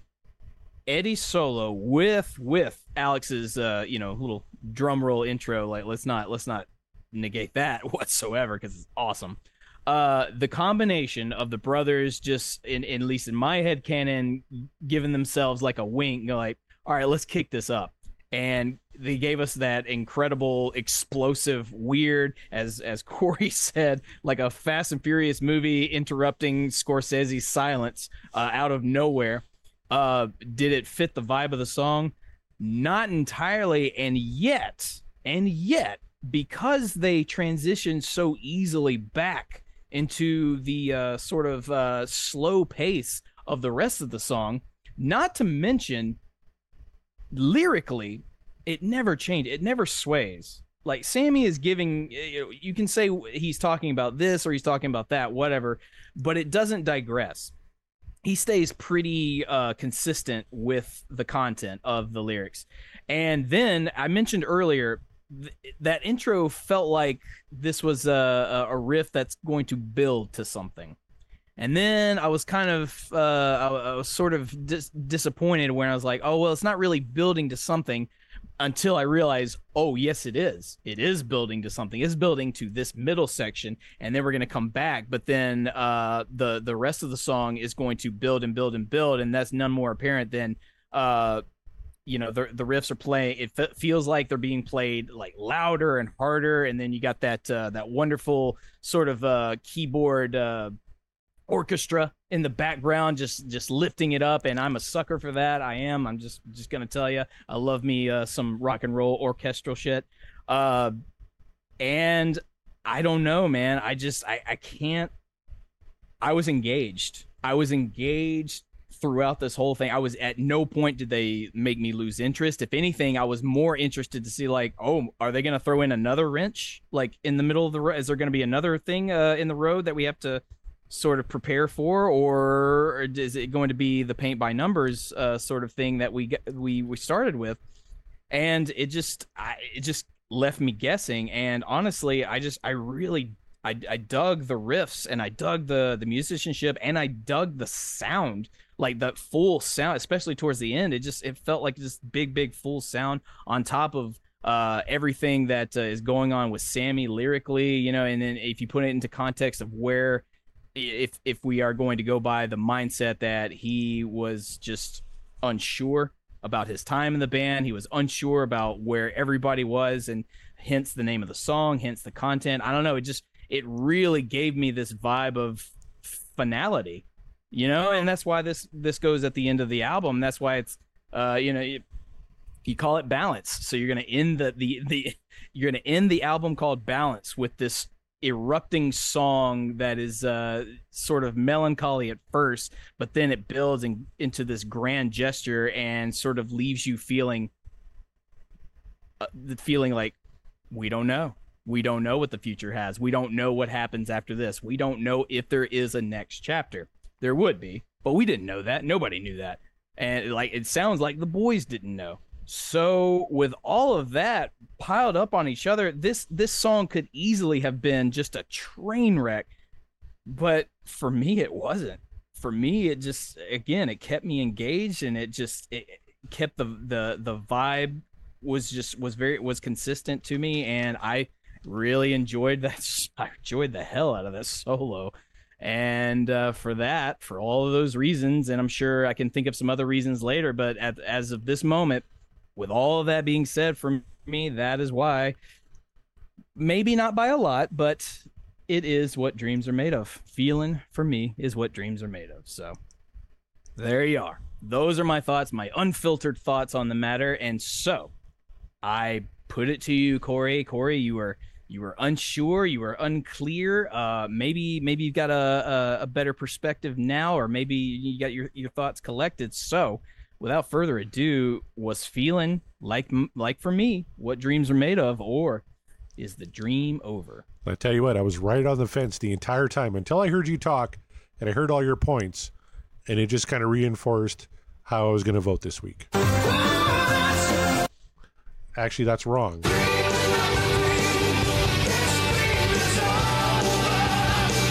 It's very close for me, but I can't upvote this one. It's like two great tastes that don't taste great together. It's like peanut butter and tuna. There's just there's good elements of this song, but they don't fit. You're kind of jamming a square peg into a round hole for me quite a bit. And maybe it's just because I'm coming off doing the Genesis show with Kevin Brown, where melodically and thematically everything kind of had to make sense for me in Genesis. This kind of had the same thing. It's almost like two different songs mashed together that don't quite work. A lot of comments in the chat are saying it reminds me of something from Van Halen 3. And I agree. It's disjointed like something from Van Halen 3. The comparison there is Year to the Day, which is a song we both upvoted. I was very close on that one too. The solo on this is incredibly cool. The production is fantastic. Josh says watermelon and ketchup. Yes, he gets my point. Watermelon and ketchup. Peanut butter and tuna. People like watermelon 100%. and ketchup. No one does. I don't know how you guys do it in the South, but I don't like it. But I won't say anything bad. does. Well, if Christy likes it, it's good in my books then. But some people do in the South. I tell you though, it just doesn't work. It's too dyslexic for me. Like the solo is cool, and there's little elements here and there that are cool. Lyrically, I can see where he's going, but it's just too blah. It's just too average. It just doesn't elevate to where I expect Van Halen to be. And as an album closer, I don't think so. Maybe a song like Take Me Back, Deja Vu would have been better. Maybe you go with, Don't Tell Me, maybe is a good closer. That kind of fits as song number 3. Scott Monroe says he'd eat peanut butter and tuna. There you go. Give it a try, buddy. Who knows? Might be good. I just pulled that out of my ass, so we'll see. But I tell you, just didn't quite work for me. It's got to be cohesive. It's like a movie. If I'm watching a movie about monks or whatever, and then all of a sudden Vin Diesel is jumping a car over a gorge, or between two skyscrapers, and we go back to the monks, it's like, well, this doesn't make any fucking sense. And that's kind of where I landed on this one too. In the beginning and the ending weren't as cool as the middle, so I'm barely on the I don't recommend side. So I tell you what, we've been pretty positive on this record. This is my first downvote on Balance, and you haven't downvoted anything yet off of Balance. We still have we got Amsterdam, we got Aftershock, and we got Take Me Back. We got 3 tracks left on this one, but I'm very curious to see what the poll is going to say. I think in the chat is pretty unanimous that they're pretty close too, but I think it's kind of a downvote. Tom says, would you have liked it better if it wasn't the last song on the album? I don't know. I don't know if I would have liked it better. Yeah. I still would have downvoted it. I just think it just kind of reinforces my vote that it was the last song on the album. I would want an album. I go back to Van Halen 1. On Fire was like the perfect outro.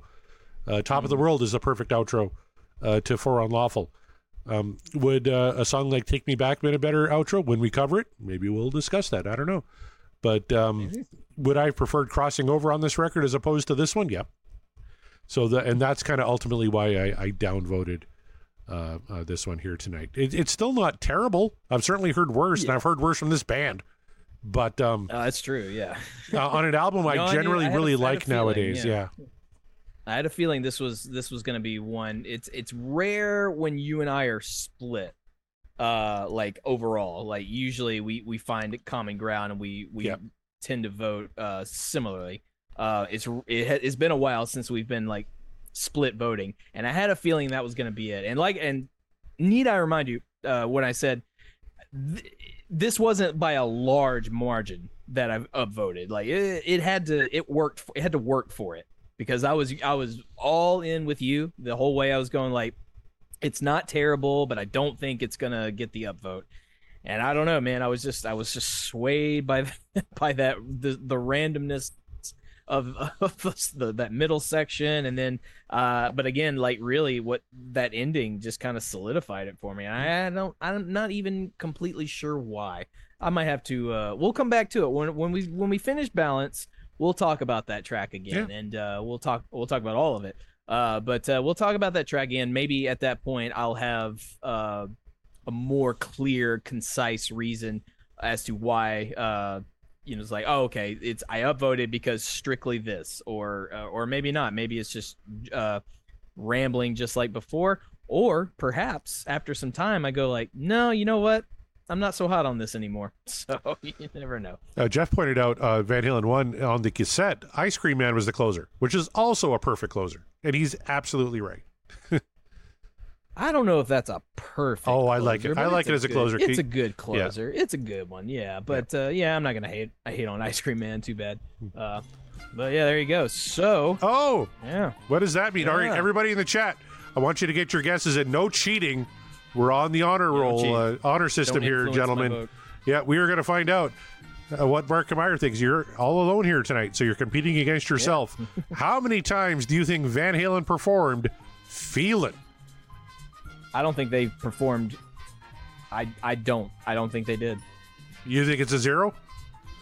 Well, all right. I won't say 0 because that seems like a cheat. All right, I'll say 10 times. All right. Well, I'm going to give you one of these.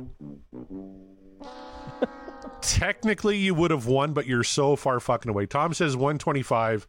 Scott Haskins said never. Tom was over. You were under, but the correct answer is 104 times. Oh, wow. Okay. I just would have figured this one wouldn't have made the cut for live shows. No, they played it in 95, all on the Balance tour there. Yeah. Well, all right then. There you go. And Scott guessed 65. I'm going to give him the win because he was definitely closest. Good job, Scott. Yeah, and he knew. Mike Triplett said 25. Better guess than Mark, but unfortunately incorrect. Mark was way off though. Boy. Way off. Yeah. I don't know. Well, I just that's my fault or at least I didn't say stick with 0 because I just like Scott Haskin did. Yeah. It didn't seem like this was one of the tracks like from Balance that they would have played live, but I'm kind of glad that they did, and now it makes me really wonder what a live version of this sounds like. So I don't know. Maybe I can go back and find that. Jeff is at 95. He was pretty close. We still he was close. Yep.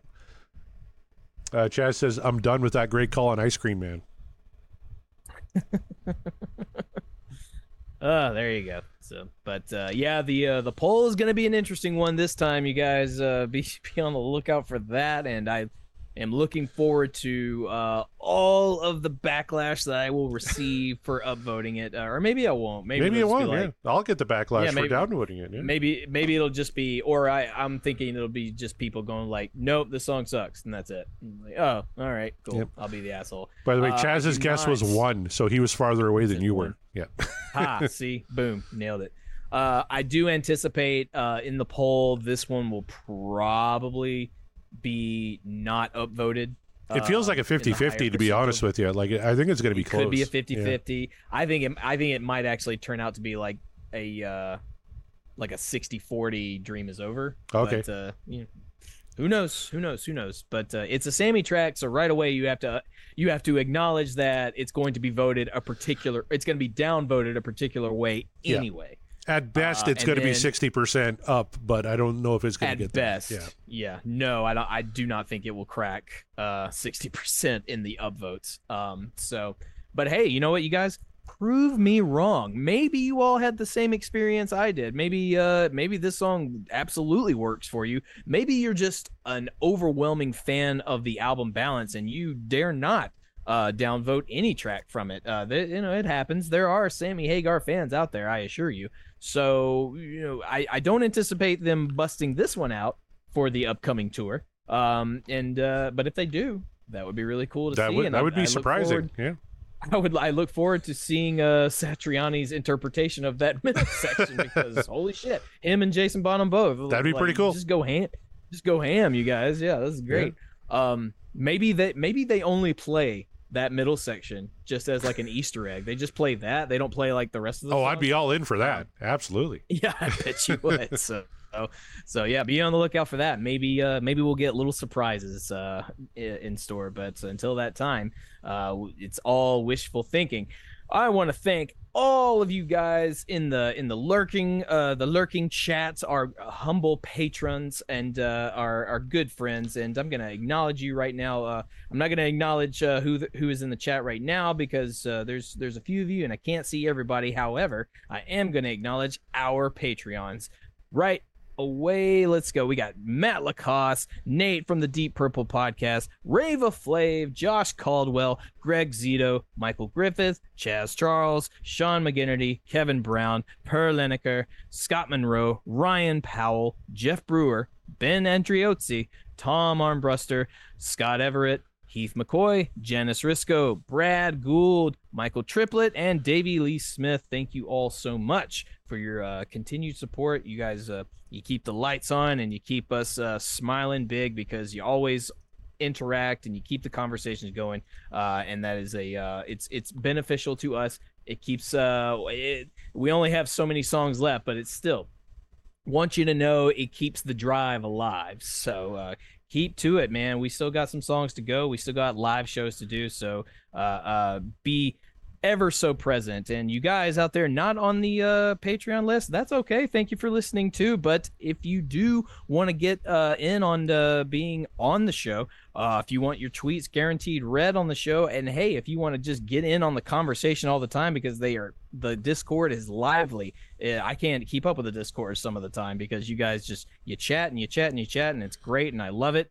Sometimes it just takes a while for me to catch up, but you all that are not on the Patreon, you should absolutely do that so you can get involved in the conversation, man. It's a lot of fun. It's very entertaining, if nothing else. So do that. Keep the spirit of Van Halen alive. Go on over to www.podcastwillrock.com where you can check out all of the backlog episodes in case you missed anything. We also have a link to our merch store. Hey, it's the holiday season, you guys. And you know what your loved ones would absolutely adore? They would adore an Apologies to Gary shirt because I won't rest. I tell you, I won't rest until I get me a small army of people wearing Apologies to Gary shirts all the time, so that eventually he'll take notice and ask, "What the hell is that?" And then you'll tell him, "You gotta go check out this podcast, man. They just like they're real big fans of yours." And hey, maybe he'll be keen to come out and check us out and be on the show and talk to us. I would love to pick that man's brain. So make my dreams come true. Get yourself a shirt. And if you don't want an Apologies to Gary shirt, cool. Get yourself lots of other shirts. We've got so many courtesy of our designer and friend Kevin Brown. He always keeps up with the yucks as far as shirt designs go. And according to this show, he'll have another one to look forward to. And boy, I look forward to seeing whatever comes of that. Kevin, please make the Boo Scott Askin notable nudist shirt happen. Scott, I assume we have your permission, but if we don't, it's okay, bro. It's we're fine. doing it anyway. Yep. Fuck you. We're gonna do it. It's fine. You just make peace with it. But you can find all of our stuff over there. All of our socials. We're on Facebook and X. We have an Instagram, but we don't really do anything with it. So I'm sorry. I mean, nothing too interesting there, anyway. So tweet at us. Facebook, comment at us, all the things, and then find me at Mark the Bat on Twitter and Instagram or X, whatever it's called. I don't know, but if you don't want to do that, that's cool too, because honestly, that app is just the pit of hell. But hey, Corey, our show, and the Podcast Will Rock, is part of a larger collective network, and it is called the Deep Dive Podcasting Network. What other shows can people expect from this network that they can find if they want to take a break from Van Halen and listen to something else? You know what? I'm going to tell you in a minute, but first I want to give a special shout out. Mark, okay. I haven't even shared this with you yet, but we got a great email from Italy. From a guy by the name of Luca Biolozzi, and I'm probably butchering his name, and I'm doing the accent way wrong, but I don't care. I'm trying, Luca. He said he emailed us on December 1st and said he just discovered our show, stumbled upon it on YouTube 10 days ago. And he says our podcast has become his one and only company. And he's going through a really rough time in life right now. But he said, he felt really lost, Eddie's departure, but the song Dance the Night Away literally saved his life. And he stumbled upon our show, and he's really enjoying it. He thought Destiny has brought him to the podcast. He says it's too bad he's discovering it as we're getting so close to the end, but he has all the other episodes to catch up to. Last time I heard from him, actually, he was on episode 22, which was a Van Halen 3 track. Oh boy. Yeah, he says, well, you guys really, it was Ballad or the Bullet. He says, gosh, you guys just can't cope with that album, do you? Yeah, you're right. Fair enough, Luca. Yeah, Mark especially, but it is that album is, as you say, no bene. But he loved the fact that we spun like 3 Women and Children first tracks in a row. Remember that kind of middle section where we got like 3 off of side 2 from Women and Children? That was so cool. It was insane. So he's kind of going through the episodes here with us, and I just wanted to shout him out. Lucas seems like a really, really cool guy. And I said, whenever you want to come chat Van Halen, like I might even just send him a link to our Discord. Just come on and chat some Van Halen. You got friends here. We're not in Italy, but Nashville, Saskatchewan, all of our great patrons that are in the Discord. We love talking Van Halen. We love to talk Van Halen with Lucas. So sorry to hear you're going through a rough time, buddy. But we're here for you. We're going to keep pumping out shows, and we're glad you're liking them. He says, thanks this for, he says, you and Mark are the nicest and funniest guys ever. Keep rocking. So I just wanted to say, give a special shout out to Lucas. Say thank you very much for checking out the show and for enjoying it. And we're really glad you did, and glad you're enjoying it. Luca. Grazie. Yeah. Take the gun, leave the cannoli. Yes.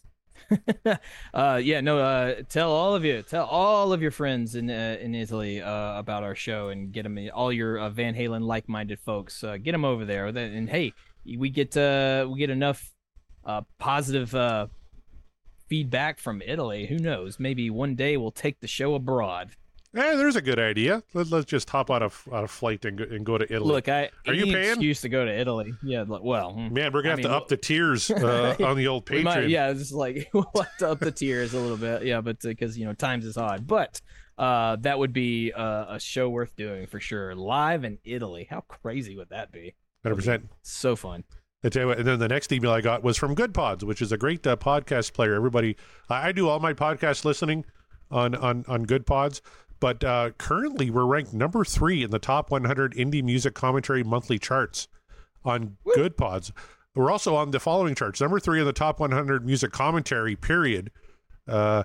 Number 4 in the top 100 music commentary monthly chart. Number 4 in the top 100 indie music weekly chart. So we're like top 5 all over Good Pods. They're loving us on Good Pods. So, hey, if you're listening to the show, if you're a fan of the show, listen to us on Good Pods. Yeah, I kind of like being in the top 5. We're beating a ton of great podcasts right now. On that format. I know I always check out Good Pods. I listen to Pot of Thunder every week, the Sean Geek Fast Rap podcast. You're all doomed. I listen to all those shows on Good Pods, and hopefully everyone else will give them a track too. Chaz Charles says, Mark is obtuse on Van Halen 3. Yes, I said it. What did you call me? And then Jeff goes, only Van Halen 3, Chaz? Ooh. And then we got, he just sent a couple of emojis. Looks like a burping fish and a green SpongeBob. I don't know what that means, but there you go. I don't think I'm obtuse on Van Halen 3 at all. I think I'm pretty clear that it is not my favorite Van Halen album. It's my least favorite. I don't enjoy discussing it because it has been very bad. Can't wait for that live show. Cannot wait.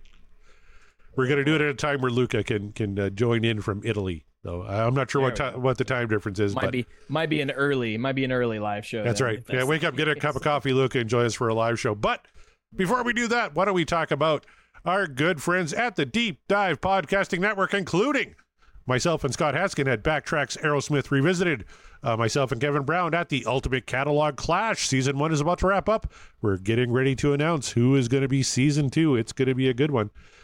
Can't wait for that. Kevin Brown also does the Tom Petty Project and Seaside Pod Review with the one and only Cardinal of the Church of Go Fuck Yourself, Randy Woods. Scott Haskin also has Uriah Heep, the Magician's Podcast. Then we have Nate and John at the Deep Purple Podcast, The Simple Man at Skinnerd Reconsidered, Terry T-Bone Mathley at T-Bone's Prime Cuts on the Other Side, Rye at Sabbath Bloody Podcast, Paul, Joe, and David at In the Lap of the Pods, Andy and Matt at Hawk Binge, Eric and Jonathan at Maiden A to Z, excuse me, I almost jumped ahead of myself there. Daniel and Josh at Diary of the Madmen, the ultimate Aussie podcast, and they're making news this week because they actually had Jack Osborne on their show. And Jack went on the Osborne's podcast with Sharon and with Ozzy and talked about what a great experience he had on Diary of the Madmen. So check that out. That is a tremendous show. Then we have Ben and Sam at Universally Speaking, the Red Hot Chili Peppers podcast, George and Hattie at Judas Priest Cast, Clay and Ryan at North by South podcast, Greg and Jonathan at So Far, So Pod, So What, Quinn at Volume for All, Sav, Nick, Steve, and Mark at the Rock Roulette podcast, Chaz and Greg, who did Regarding Lulu, unfortunately. Then Chaz and Shats are doing Rush Rash. Kevin Brown's about to be a guest on that one. You don't want to miss that. And Chaz and Wolfie are breaking down Regarding Roger Waters. Some other podcasts you guys might want to check out include the Sean Geek and Fast Fret podcast, You're All Doomed, a Friday the 13th podcast, of course, our good friends at the DLR cast and the Bogus Doda Show, Booked on Rock with the legendary Eric Senich, Dissect That Film, Three's Company 2, a rewatch podcast, and of course, the one and only Pod of Thunder, the recognized symbol of excellence in rock and roll podcasting. Hell yeah, man. So good stuff. Thank you, Corey. And thank you all once again for joining us and spreading the love and cheer that is Van Halen. It's the holiday season. It's all about spreading love and cheer. Am I right? Well, if you're going to do it, at least do it on something that you're passionate about. And there's one thing we've learned doing this show is that people are passionate about some Van Halen. And so are we. That's why we do this show. And that's why we're going to keep going until we cannot do it anymore. We've still got quite a handful of shows, and then not to mention, as I said earlier, we got live shows to do to talk about full albums. So don't get too antsy about our end just yet. We've still got some time to go. So until that time, on behalf of Corey and myself and all of you rockers out there, thank you. We are, and the podcast will rock, and we will rock you later.